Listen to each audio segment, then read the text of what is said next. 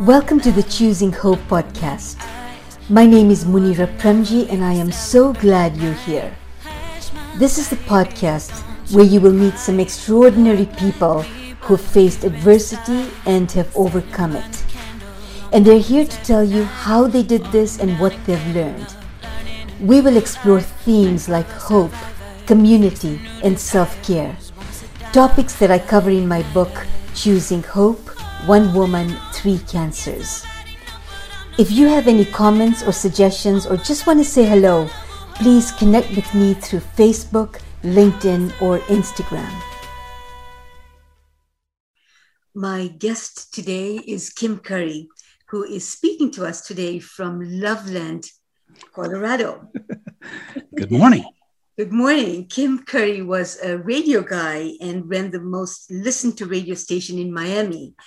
And then everything fell apart when he was forced into retirement with a diagnosis of MS. And Kim Curry reinvented his life. And today he is living a full and thriving life with a brand new career. And I'm just so delighted to welcome you to the show today, Kim. Thank you very much. It's my pleasure to be here. I'm looking forward to it. Thanks for asking me.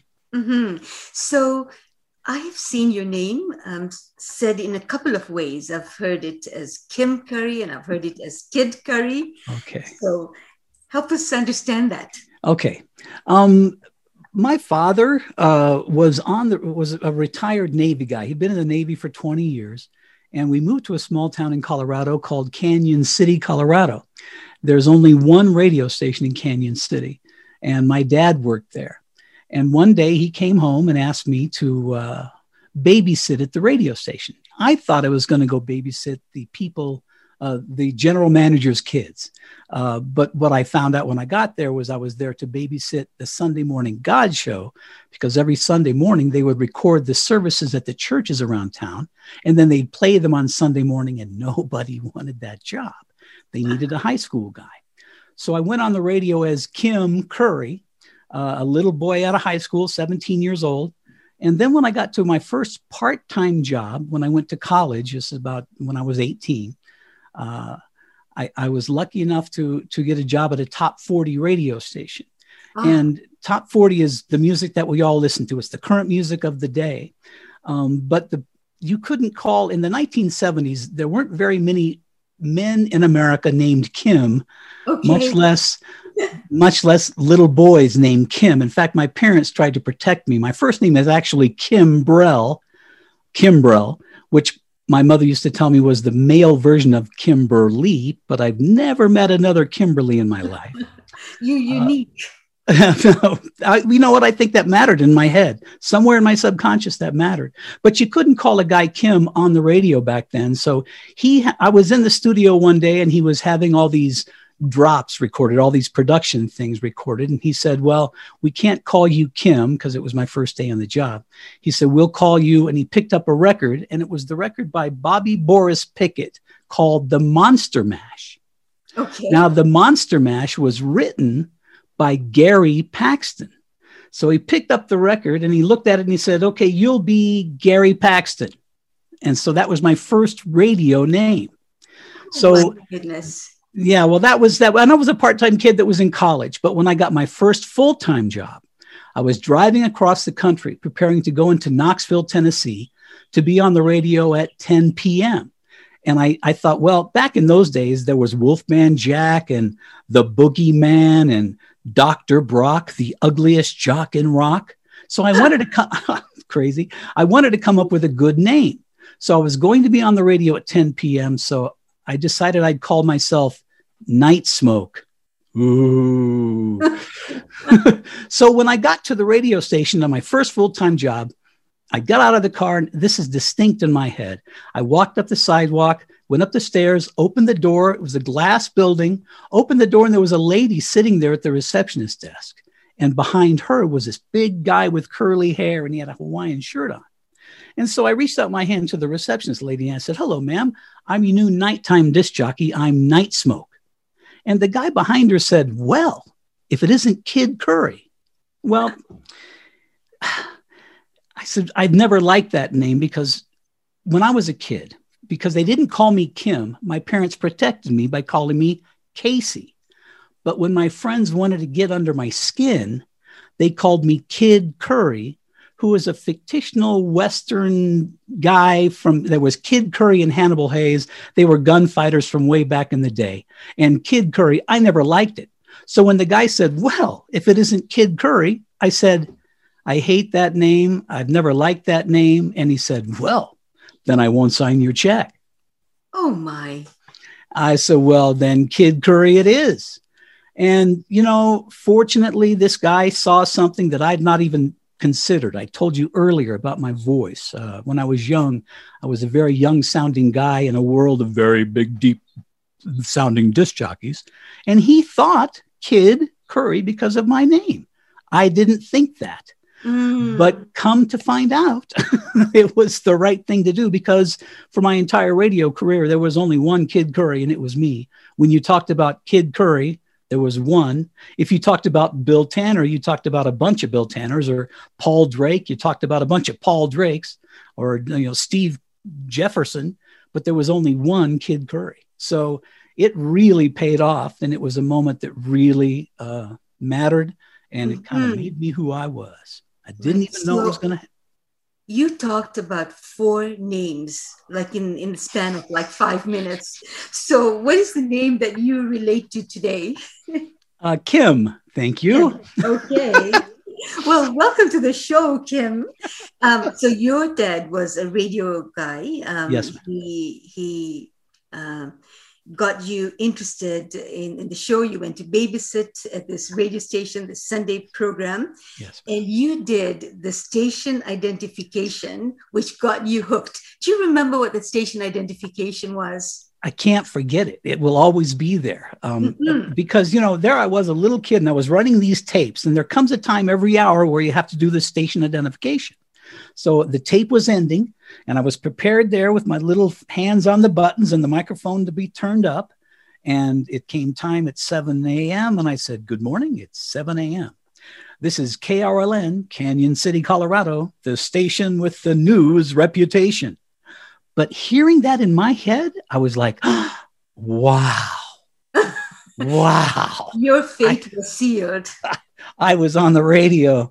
I'm going to do this forever. And it was a great start. Dad, thank you very much. And you were a high school kid then. So you knew early in life what your purpose was going to be.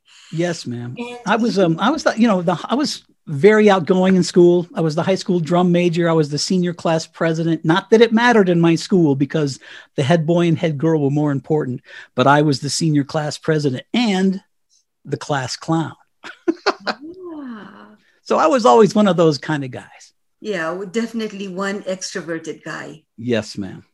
Okay, so I'd love for you to share with my listeners your life before you were diagnosed with MS, because you had one hell of a successful radio career. I mean, you traveled, you were hobnobbing with the rich and famous. I mean, you had it all.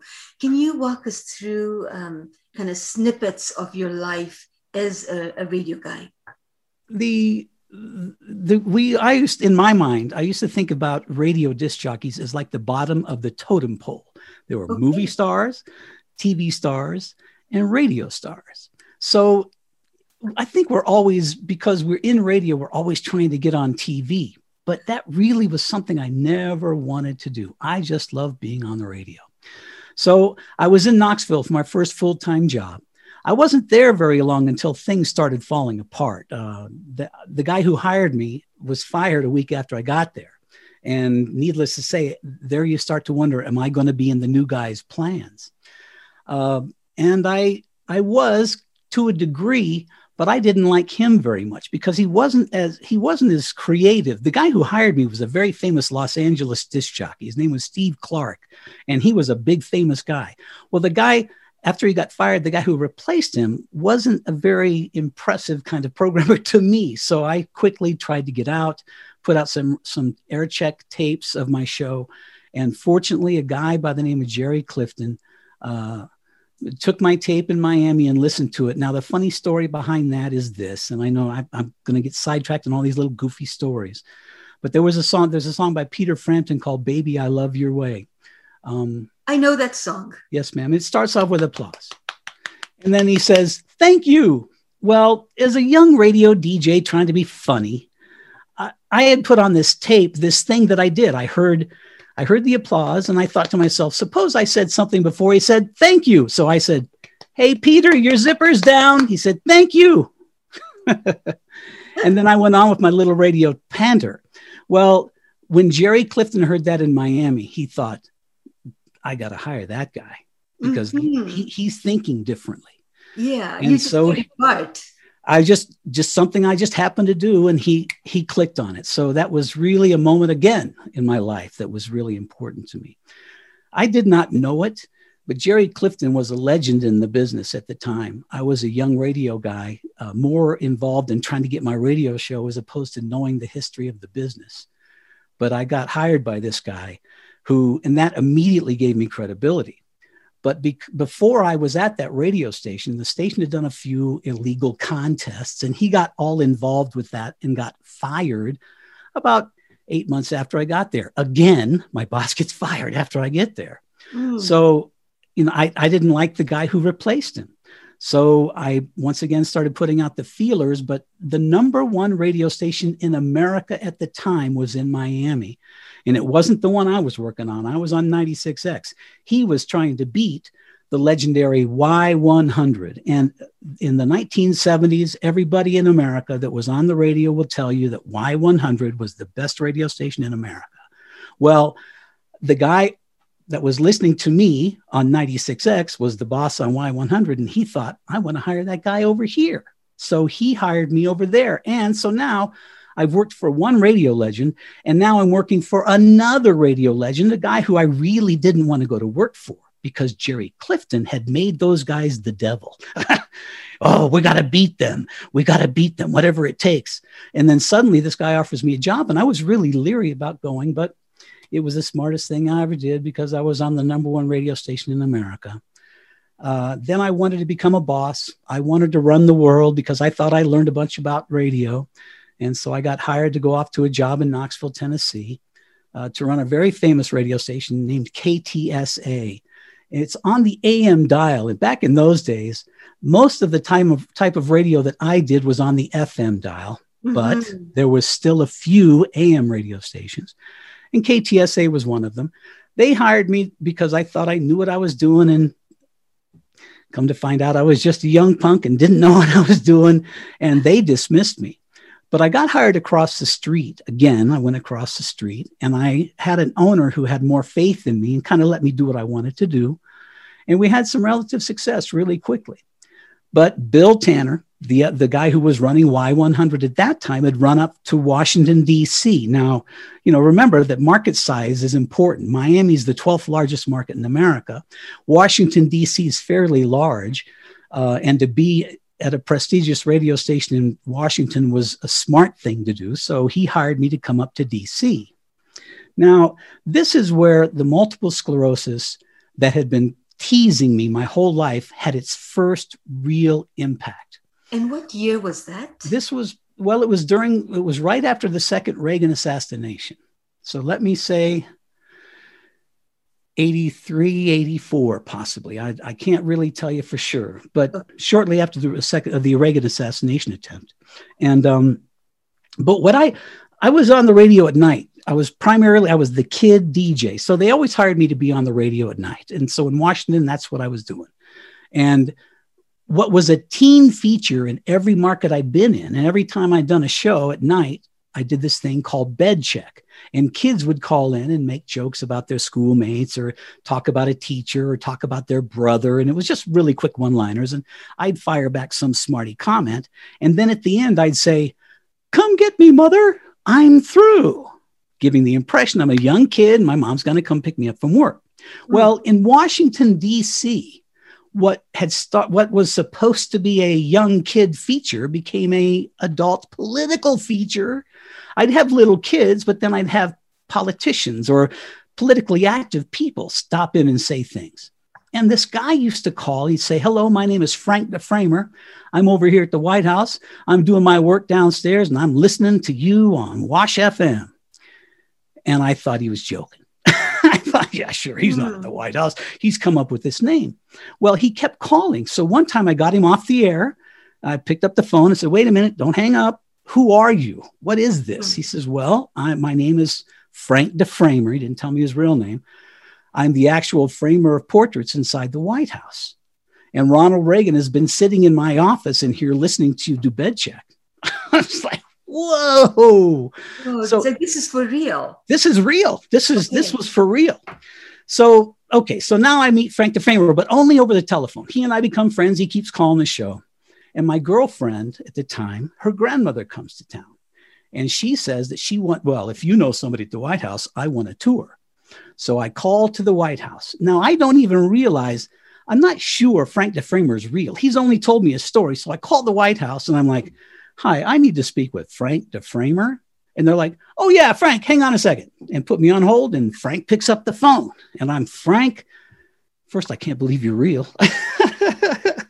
Secondly, I've got a grandmother in town who wants a tour at the White House. So he sets up the tour. He says, just let them know when you get here that you're here to see Frank the Framer. Tell them you're Kid Curry. They'll know who you are. You'll be able to walk right in. Well, it was right after the assassination attempt, but they had not changed the security around the White House yet. So I'm driving around the White House and I see a road that looks like it goes right up to the side of the White House. So I drive up there. And as I'm driving up, all of a sudden these men come at me with their guns pulled in their suits. And I start to have this reaction, this adrenaline rush. Well, multiple sclerosis, a trigger is stress. Okay. And as I start to stress, I start to lose vision in my right eye. And that concerns me. So I start to stop the car. And then as I start to get out to explain to them what I'm doing, I fall out of the car because my right side had just stopped working. Oh my. I didn't know what that was. Mm-hmm. But as I'm falling out, I'm like, I'm Kid Curry. I'm here to see Frank the Framer. It's like, oh, kid, come on in. Come on in. So that's when I really knew there was something wrong. But once again, it didn't alert me enough to make me go to the doctor. It just didn't. My life continued. You thought it was just a moment in time. Just a moment. A bad day. A flu. Something, yourself up. Yeah. I'm just going to get going. So then I got a job in Baltimore. I left Washington, D.C., went up to Baltimore for a while to work for a very famous station, B104, about 3 or 4 years, just because, Steve Kingston is the program director there. And I've been lucky to work for Jerry Clifton, Bill Tanner, and now Steve Kingston. Now, Steve Kingston ends up running Z100 in New York, the #1 radio station in America. But at the time, he was in Baltimore. So I went to work for him for a while because, once again, education for me, it was good. Then I decided to go back to Miami. And when I went back to Miami, everything was going well, but we had Hurricane Andrew happen. At the same time Hurricane Andrew happens, my father becomes very ill and has to have both his legs amputated. Now, that changes me inside. And my radio career just stopped, because I wanted to come home and take care of my dad. Mm-hmm. So I left Miami and resigned, and everyone panicked. They couldn't believe it. But I had to go. I mean, as my dad. You were at the height of your career at this point. Yes, ma'am. And you leave everything to look after your dad. Go home to take care of my dad. But the guy who was my college radio teacher was the program director of a radio station in Pueblo, Colorado. And my father lived about 30 miles away in this little town, Canyon City, I told you of earlier. So when I decided to go home, I thought, I got to have a job. So let me call this guy, my old college professor, J. Ralph Carter, and I'll ask him if he can find a job for me. Well, he finds a job and makes me the boss. He makes me the morning show guy and then lets me be the program director. So I spend a year there getting everything together for my father as best I can. We get the ramps in, change the door widths in this house and everything. And then my dad says, "What are you doing here? You're supposed to be working, and you're supposed to be doing Miami, and you're supposed to be in Washington, D.C. and these big places. What are you doing here?" And so my dad said, "It's time to get back to work." So I was fortunate enough to go back down to Miami. through a series of time around 1996. The program director of the very famous Power 96 is where I was working. They were having some ratings problems and they dismissed him. They told me to be the interim program director. So you sit here and watch things, and we're going to go around the country and find the best program director to bring into this place. Meanwhile, I'm going, it's supposed to be me. Hello. I had everything, all the tools. I was ready to go. But because I was the teenage DJ at night, management never took me seriously. It was like, I understand. I mean, it was okay. I got it. I had groupies coming to the radio station all the time. That wasn't my fault. That was the type of radio I did. So 6 months later, after I have taken this radio station that I'm supposed to just kind of peddle until they find someone to take my place, I'm doing what I want to do, and the ratings start going up. So then they make me the program director, finally in 1996. So I spend the next 9 years having more fun than I could ever imagine. And you got to remember that this is a radio station basically was handed to me by people I'd been working with for 30 years. Mm-hmm. So it wasn't that I did anything magical. I was the conductor. I was the conductor of the symphony, just a different conductor, because everything that I needed was laid in front of me. All I did was put a different mindset with the people. Mm-hmm. We had the highest ratings in the history of the station, and it worked out very, very well. But then again, the stress alone of doing all that, because radio stations don't shut off. And when you're a program director, you're up at 3:00 in the morning to make sure they're playing the right song and saying the right things. And then you do it again at 7 in the morning. And then you're there at 10 at night. And then you're there at 3 in the morning again. So the stress of all that over 9 years, those things that were happening to me in Washington, D.C. started happening to me in reality. I stopped being able to walk straight. My right eye vision went, and it was getting worse and worse. My shoulders were killing me. And I went home on a vacation over Christmas time to visit my mother with my family, my wife and my kids. And my mother says, as we're leaving, there's something wrong with you. You don't look right. You better get to a doctor. And then a few months later, I was diagnosed with multiple sclerosis. Okay, I just want to go back and kind of revisit some of the time frames. Yes, ma'am. So the first time that you went to Washington, yes, and you realized this is going on, was 1983. Right around there, yes, ma'am. 1984, yes, ma'am. And then what happens is at some point when your dad's not well, you go back to look after him. Yes, ma'am. And that would have been in the 1990s. Yes, ma'am. Then your dad says, what are you doing? You need to be working. And that's when you go back to Miami. And now you're taking on this program director role around the 1996 yes, time. Ma'am. Okay, great. So this is really helpful. Now, what happened to your dad? In the 1970s, he had a head-on collision, kind of almost head-on, with a tractor trailer late one night as he was coming back home from work in a different city in our state. And it took his knees out. Eventually, he got, well, back then it was the flesh-eating disease before we even knew what it was. He was one of the first people that they diagnosed to have a flesh-eating disease, and they needed to cut his legs off to save him.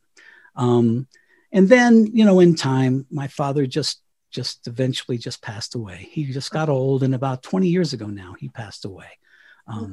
But again, I had to go home and help him. And then, there was a lot of satisfaction in telling my father that I got to be the program director of this particular radio station, because my dad was a radio guy. Right. He knew. And then came the time when I got to call him and say, hey, Dad, we're number one for the first time. And to hear him about the ratings, isn't it? Like that. Well, it is. That's the holy grail. Yes, ma'am. Radio. But he knew it. He knew it. And so I was glad to share that with him. But then, of course, there was that first time when I wanted to call him after I did well, and he wasn't there. And I was at the same stoplight thinking I should call him. Oh, he's not here. He's not here. Yeah. But my dad was my radio hero. I can see that. Yeah. Yes, ma'am. So Kim, So now you're diagnosed with MS. I don't know much about MS, and I'd love for you to be able to share what is it like for you day to day living with MS. Multiple sclerosis is an autoimmune disease. Crazy things happen. Lesions appear on your brain and in your spine, in my spine, and in my neck. I've got lesions in all three places, and there's a degradation of there's a kind of there's a chemical sleeve that goes around your nerve that's called myelin. Now, for some reason, in multiple sclerosis patients, that degrades in their system. In my legs, I don't have feeling in my legs hardly at all. As I say that to you, they're sticking straight out because the adrenaline of you and I even talking right now, the adrenaline is there, but they're numb. So the lesions, when they appear on your brain, that affects whatever part of your body. So the lesions that I have affect my lower body. Okay. So that's why I'm in a wheelchair. That's what you see here. It's my wheelchair. I'm fully in a wheelchair. So, but then there are different degrees. I can tell you that MS is the snowflake disease because no two are alike, because the lesions appear in different sizes, different places. And that designates what kind of MS you're going to have. Mm-hmm. But it's not good because, it's funny now that we're at this point, I got diagnosed and then, I remember that I was at a corporate meeting over in Naples, Florida. And I was in the middle of the meeting. My doctor called. So I left the room, took the call. She says, Mr. Curry, you've got MS. You need to come in. We need to start putting together a plan. So I leave the meeting and go to my car and I call my wife. And my wife starts doing the 2005 version of Google. And she starts Googling on MS. And she's telling me all these things. And all I hear is people die from this. Mm-hmm. And I'm like, what? What do you mean? How does that happen? So my wife refers to that particular day as the day our snow globe got shook. Those snow globes you take. And she said, everything we had, everything we knew just went poof. And things slowly had to start falling into place, including where you're going to go. What are you going to do? What doctors are you going to see? And the life of Top 40 Radio was quick, fast, new songs. In fact, when I got started, we had to play the songs on turntables, and you had 3 minutes. You had 3 minutes. You had to get the next song ready and know what you were going to say, and then get the next song ready after that. So bing, boom, boom, boom. Well, suddenly, screech. Right. What do you mean it's going to take a week to see the doctor? What do you mean it's going to take 2 weeks to take this test? What do you mean it's going to take 2 weeks to get the results? And I'm not used to that. No. And so it became a real mental thing for me. I struggled for a long time. And at the same time, I spent probably 6 years going down pretty hard. I started on a cane, went to crutches, and then ended up in a wheelchair over about a six. I'm sorry?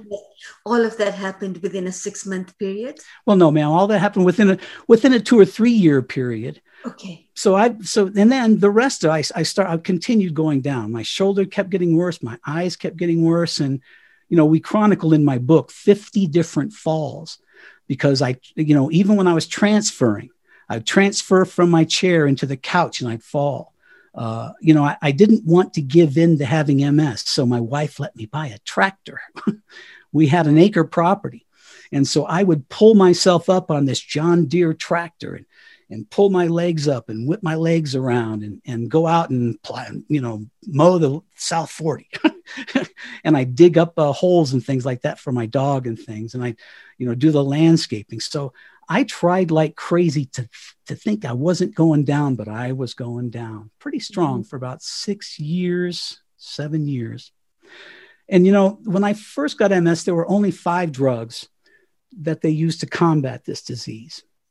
At this time, there was about 8. And my doctor said, you've been on this thing long enough and it's not doing anything for you. So we're going to change you to a different drug. I went from Rebif, which works well for some people, to another drug called Copaxone. But my doctor, who is the author of this book, Optimal Health with Multiple Sclerosis, his name is Alan Bowling. Dr. Bowling believes that there's something about vitamin D in multiple sclerosis patients. We as humans need vitamin D. We all do. We get it from the sun. But we never get enough. I can tell you that much. Nobody ever really has enough vitamin D. But the lack of vitamin D really does affect the multiple sclerosis patient. Mm-hmm. So my doctor says, we're going to change this for you, this drug, and then you need to start taking vitamin D. And I fought him for 6 months. I said, what's a vitamin going to do? I was a smart little radio DJ, and I'd say things like vitamin C, it's not going to stop my cold, because there was no proof. So it was in my mind to not take the vitamin. But my wife stayed on me. And 6 months after I changed my Copaxone to Copaxone, I started taking the vitamin D, 500 IUs a day, strong, every day. And suddenly, after about 6 months, my condition leveled off. I wasn't getting worse. My eye wasn't worse. I was able to kind of control myself in my chair.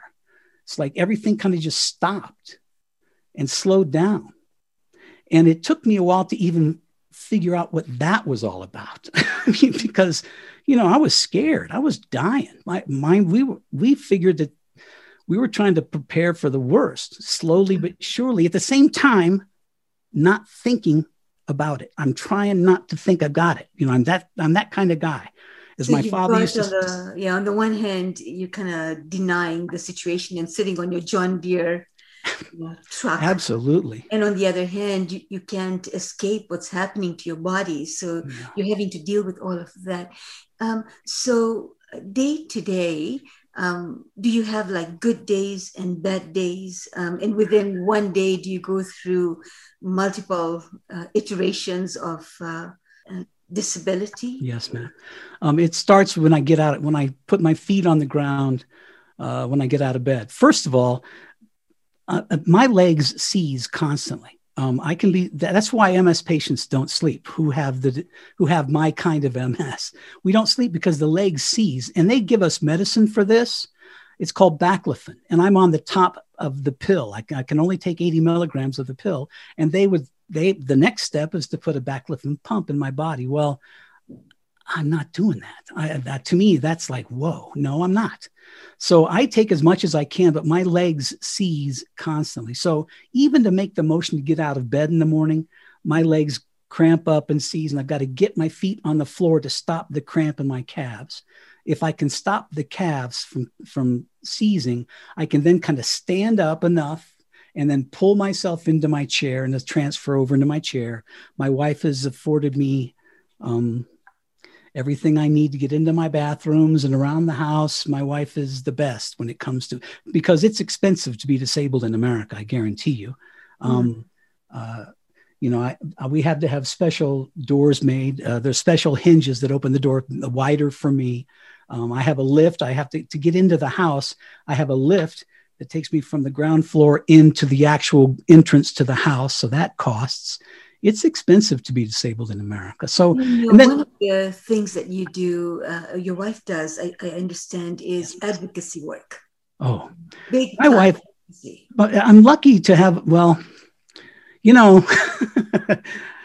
I don't like to brag too much, but I got really lucky, man. My wife is. When we got diagnosed, she decided to take over and to run the show. We came out here to Colorado when we decided to leave South Florida and decided to flip houses, fix and flip. We did 2 of those, and my wife didn't like the way the real estate agents were treating her. So she went out and got a real estate license. A year and a half later, she was setting records in the state for real estate. She's gone from there into becoming she's what they call a real estate coach. She's a business coach. She teaches people that sell 100 houses how to sell more houses, and she does this internationally. And she does it from 7 a.m. until 5 p.m. And during the pandemic, I'm sorry, I get real good about my wife here. Remember, a year ago at this time, we were in America. We were in trouble. We were panicking. No one was going anywhere. There was nobody on the streets. The animals were coming back into the towns. The birds were flying that you'd never seen. But my wife, the business community knew that they needed to get ready for it when it was over. So my wife was on the phone every day, half-hour sessions, 7 a.m. to 5 p.m., telling them, okay, now when this is over, you'll need to do this. You'll need to have this ready. You need to protect your funds now because we don't know how long this is going to last. So my wife does that for people. And that's just that part of her job, of what she likes to do. She's very much my advocate. She is my full-time caregiver. It's funny that when I'll go months and not even come close to falling. And then suddenly I'll start to fall and she's right there. And it's just funny how that works with us. But she is very much an asset to me. I can tell you that now, as I look back, getting the MS kind of made me a better person. I'm kind of lucky. You know, tell me about that. What does that mean? Made you a better person? Well, first of all, the radio industry went through a major change around 1996. The Federal Communications Commission dropped ownership rules. There used to be hundreds of owners of radio stations around America. Today, there are maybe 6. So in 1996 began this corporate takeover of radio. I was working for a company, the Beasley Broadcast Company, that was anti-corporate takeover. They wanted to keep it the old school, just the way it is. And they let me do what I wanted to do. We got the best ratings in the history of the station. We did well. But after I got diagnosed and I left the business, a couple short years after that, the company got sold. And they got sold to a major corporation. And it's never been the same since. Mm-hmm. And I'm the kind of radio guy who believes that my job as a radio person, whatever market is, to go into, figure out what the market is doing and how to make my stand. And that's me as a programmer trying to fight off all the other competition. Well, it's become so homogenized now because everything you hear in Detroit, you hear the same thing in St. Louis, same thing in Denver. It's all homogenized now. There's no creativity in radio. So then thank you for getting me out of the business at the right time, because there's no way I would have survived. Someone would have fired me because I would have told someone to sit down and shut up.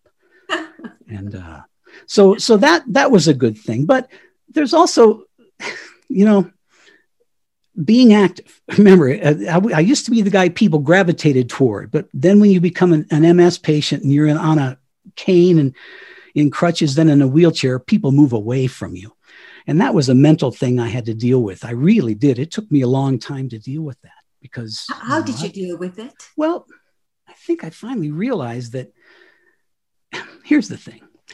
When Kid Curry, the DJ or program director, used to walk into a room, everybody paid attention. Right. Well, when Kim Curry rolls into a room in a wheelchair, everybody pays attention. So in the beginning, it bothered me that people paid attention. But now when I roll in the wheelchair, I rule the room. You can probably tell by now I'm not too afraid. Mm-hmm. So when I roll into a room in my wheelchair, I'm going to say hi to everybody. What's going on? Hey, nice hat. Hey, I love your mask. I'm going to run the room because that's what I've always done. I had to figure out how to do that, though. It took me a long time. And after I told you that I had this modern medicine miracle that slowed down the progression of my disease, I still suffer from everything I was suffering from at the time. It just hasn't gotten worse. So, but when this all happened to me, when I left the business, I disappeared. People for a long time, there was even a big thing in the trade magazines. Where is Kid Curry? What happened to Kid Curry? Where did he go? I asked people not to tell anybody because I didn't want anybody to know. I was kind of embarrassed. Okay. I'm sorry. And so after my condition leveled off, I had stayed in touch with a friend. His birthday is April Fool's Day, and I'm a 420 baby. So he and I always had birthday conversations every year after I left the business. But it was only real quick. How you doing? Happy birthday. Bye. Done. And then one day I was sitting at home. This is after my condition leveled off. It was around Thanksgiving, and my phone rang, and it was this guy. Well, Vince Pellegrino, you see, everybody sees the Grammys. Those people get awards at those Grammys, but they would not be getting those awards without the record promoters behind the scenes getting those songs on the radio stations. Well, Vince, years ago, decided he was going to have an awards ceremony for those promotion people. It became a really big thing. It was the underground party. Everybody went to it because all the guys, all the real radio people, all the real promoters, that was our party every year. So I got a phone call from Vince around the time he was going to have his party. And he said, you disappeared too fast. I think you need to come to this next convention. I think I want to give you a Lifetime Achievement Award. People want to see your face. So that really hit me. First of all, it was like, my wife she couldn't believe, we couldn't believe it. Because after all this time, after just disappearing and getting this thing happen to us, then this guy wanted to bring me back. So flies me and my family out to New York. It was at BB King's Blues Club is where his convention was, the party was. And I get there and I get to see Vince. It's winter. It's close to Thanksgiving. And so he's got a big winter coat on and a scarf and a hat. And I see him before the show. It's like real quick. Hi. He's got to get going. So he goes off and does the thing. They put me at a table on the side. Nobody still knows I'm there. They introduce me and they give me the award. And I look out to the crowd of 30 years of friends and acquaintances. And it was quite emotional for me. But I still only had seen Vince at the beginning, and then he was on stage to introduce me. And so we really hadn't had any contact. After the show, they put me off on this other table, and everybody's there the rest of the night, hugging, kissing, miss you, what's going on, bada, bada. And then somebody comes and says, Vince is going to meet with you tomorrow morning at the hotel for breakfast. I said, okay. I realize he's busy. The thing's been going on. So the next morning, Vince shows up at the hotel. And he proceeds to tell me that the reason he was having me out there was because he wanted me to know that he was dying and he wasn't going to be here much longer. And then he said, I want you to wake up. You need to come out and do something. You disappeared. You had too much to offer. And, with the emotions of him passing away, having this great magazine that he was the editor of and owner of, and this great convention that he had just had me to, knowing that was all going to come to a screeching halt, I didn't know what to do. I said, I went home from that. My wife and I are like, maybe I could help him run the magazine. Maybe I can keep the magazine going for him, or maybe I could get back into radio, or maybe I could produce songs again because I'd produced records before. And then, it just came the realization, there's no way. I'd been out of the business by that time for 10 years. It changes every 6 months. Nobody knows who I am. Nobody cares. But I felt like I had to do something to pay homage to my friend Vince. So that's when I thought, maybe I should write this story. Maybe I should write my story about my career, my MS, and then my friend Vince pulling me up and saying, do something, because it's Vince's fault that I write, because it was him. He's the one that I wanted to do this for and pay homage. So Vince's story is in my book, Come Get Me, Mother, I'm Through. About the book, the title of the book. Well, that was the last thing I said when I did that bed check every night. Remember, I was on the radio at night. I was a young kid on the radio, and I sounded like a little kid. And and it's funny. Within the last 2 months, someone finally figured out where that line may have come from, because it's always been in my head. I don't know where I got it, but here's what happened. I got an email a few weeks ago from a person who tried to compete against me in Miami on my radio show, and I killed him. But he still ended up being a pretty famous guy. I get this thing the other day because I promote my book, Come Get Me, Mother, I'm Through. And he says, so did you come up with that line, or was it this other name? Could have been Mason Dixon. And I said, gee, I don't know. Where would he have been? He said, well, he was in Memphis on the radio in the 1970s. And so I went, wait a minute. That's exactly what happened. I was driving through Memphis to my first full-time job in Knoxville. I heard this guy say, come get me, mother, I'm through. And I thought, I'll use that. Okay. And it was funny that it took me so long for me to realize, where did that line come from? And the guy said, I think I was working with a guy who used to say that. And so as I was driving through Knoxville, I heard that line, come get me, mother, I'm through, which is what I used at the end of my show every night. Kids, everybody yelled it. They'd yell it to me at the schools. Come get me, mother, I'm through, So I just thought, let's name the book, Come Get Me, Mother, I'm Through. And that book is a memoir. I actually purchased your book, Kim. I haven't quite gone through it, but that's my commitment today. But that book really talks about your entire journey, everything you've learned. And what was it like going back and remembering all of that as you were writing the book? Was it a painful process? First of all, I had to come up. I'm a radio guy. I had to learn how to write. So I found the lady who was in charge of the Northern Colorado Writers Association. She had founded it, and then she was off doing something else. And I called the foundation. They said, there's this lady who may want to help you. So I found, in fact, I've got her book here too. Her name is Carrie Flanagan. She writes the book Guide to Magazine Article Writing. And I told her, I said, I've got this story. I'm a radio guy. I need to learn how to write. And she gave me assignments. She didn't even talk to me for 6 months. She said, you need to read this book, this book, this book, and this book.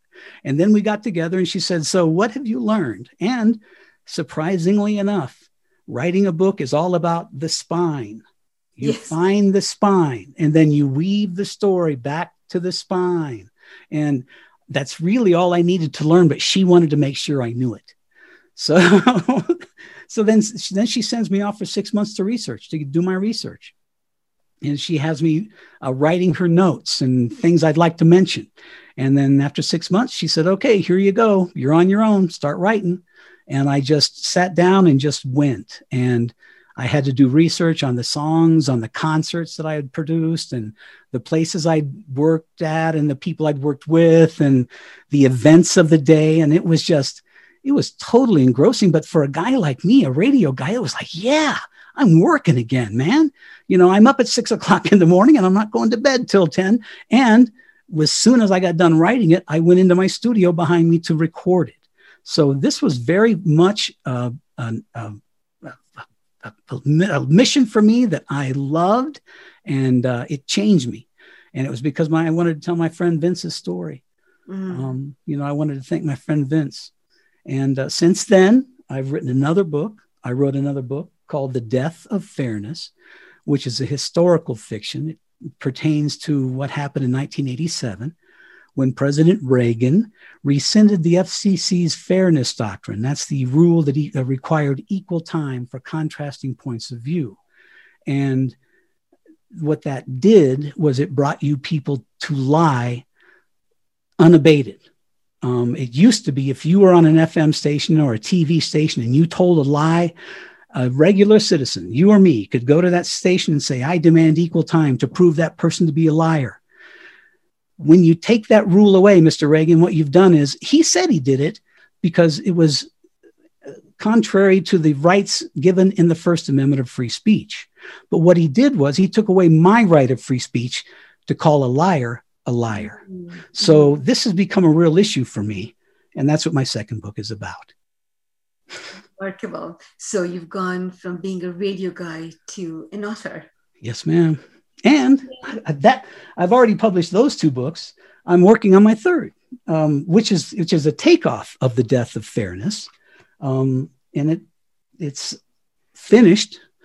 I'm in my last part of the editing, and I've already pitched it to some publishers, and they're waiting to see the project. So I'm self-published. I want to be a hybrid. I can do both. I've already self-published. Now I want a publisher because I just want to see what that's like, you know? Yeah. Why not? Try something new. I got nothing to do. Talk to me about resilience, because when I hear your story, the spine for me is resilience. Talk to me about resilience. You know, I can tell you that, you know, I go back to very simple things that my father and people have said. And when my dad said, it's not what happens to you, it's what you do about it. That has really leaned in my brain from the time I was 10, when he probably said it the first time. So I believe that it's not everybody has. Every day, everybody has. I have every day. There's probably 2 or 3 different me's throughout the day. I don't sleep at night because my legs seize, so I nap a lot during the day. I can sit down and write for hours on end, but then suddenly I get a real letdown. And I'm affected. Some MS patients aren't. aren't, but I'm affected by low pressure systems. And whenever the weather changes here, man, sometimes I can't even get out of bed. And that's just the residual MS. But again, it's not what happens to you. It's what you do about it. I love that. Love that. And my wife, how could I hear her every day during the depths of the pandemic when we were all desperate. I got to hear my wife preach positivity every day. Get up. Let's fix this. We got to be ready. We've got to be prepared because we're business. We can't fool around here. Our society needs us. And so when I'm hearing this, it's like, well, I'm going to be tough too. So we live a fairly positive, straightforward life here. We believe in spirituality without religion. We're wholesome people. I believe in waking up with a clean heart and going to bed with a clean heart, knowing that you've done the right things for you and the people around you and the people that matter to you. And so that's where I sit every day. And I have a partner, my wife, who now over 20 years, who, remember, she used to be my date. She was my lady on my arm at the Grammys for years. And then she had to take over the show. And it's really her show now. She lets me play. Love that. Talk to me about hope. What are you hopeful for? Well, I'm hoping that, I'm 65, almost 66 years old. My first remembrances are things like the Kennedy assassination and the USS Pueblo being taken. My father was a very smart man, not very political, but always aware. I have become more and more aware since I have sat here since 2005. I really pay attention now to what's going on in Washington, D.C., in politics in my own state. Things changed for us dramatically here in America a few years ago, and I'm not of it. I want to get back to the way we have been for our entire history. So I'm hoping, in fact, I do these, my webpage, krcurry.com. I do a feature there. If you click on the more section, it gives a thing called the view from my wheelchair. I'm trying to get a hold of young people. And it's tough because I'm not young. I'm a 65-year-old man, but I was brought up in top 40 radio, man. I believe in young. I believe in the youth. I believe in those minds. I believe in my daughter, my three daughters and my son. These are smart people. And I hate hearing all the negativity because these people don't know my kids. My kids aren't going to be pushed around. And I'm just hoping that the young people realize that there was a time in America when you couldn't lie before 1987, when Ronald Reagan rescinded that fairness doctrine and allowed lies to be made legal without debate. 34 years later, you had the insurrection on January 6, 2021. And I'm hoping that the young people of America realize that their populace alone rules every election. I believe that they are living the life their parents, grandparents, and great-grandparents have given them. And if they're happy about it, they need to see a doctor. So young people need to fix what their parents, grandparents, and great-grandparents have done to them. And I'm hoping that young people wake up and fix my country. Talk to me about gratitude. I'm a very grateful man. I've had a great life. Even when I got hurt, even when the MS took my body, I tried to not think it was doing that. I've been very grateful to be able to be here long enough to be able to watch what modern science has done with multiple sclerosis. I'm grateful to be able to be here long enough to see my kids grow up and get good brains. I'm grateful that my wife and I are together. It's funny how we talk all the time. She's my full-time caregiver. She works in the office across from me. So we're together all the time. She's been my caregiver since I turned this way. So, we've been together a lot. And through all of this, we have never stepped back. Our love is there every day, every hour. So, I'm real grateful. Things could have gone differently for me a variety of times in my life, but I've had great radio station bosses. I've had great radio stations. I've run some fairly intelligent people crazy, but I've made them better. And so I'm a grateful guy. I'm real happy. The Dalai Lama, doesn't he say that somebody questions, so wait a minute, you're the Dalai Lama. What if God doesn't let you in? God looks at the Dalai Lama and said, it's him. Let him in. If that's what happens, because I don't even know if that happens, but if that happens, I'm going to live a good enough life that he's come on, let him in. You know what? That's a great place to stop our conversation. It has been such a joy to speak with you. You inspire me. You are a storyteller extraordinaire. And we could have continued this conversation for another hour. You've talked about the importance of connection, of gratitude, of resilience, of adventure, of taking charge, of taking risks, of learning to see things, from a perspective of hope. And I have so thoroughly enjoyed our conversation. Kim Curry, you keep on going because you have a lot to do to inspire the likes of the world.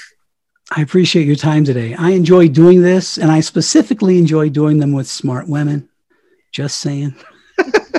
Okay. If you have enjoyed today's show, click the subscribe button so you don't miss an episode. Share the podcast with others. And if you want to help this podcast grow, please rate and review it on Apple Podcasts so more listeners tune into it. It really helps.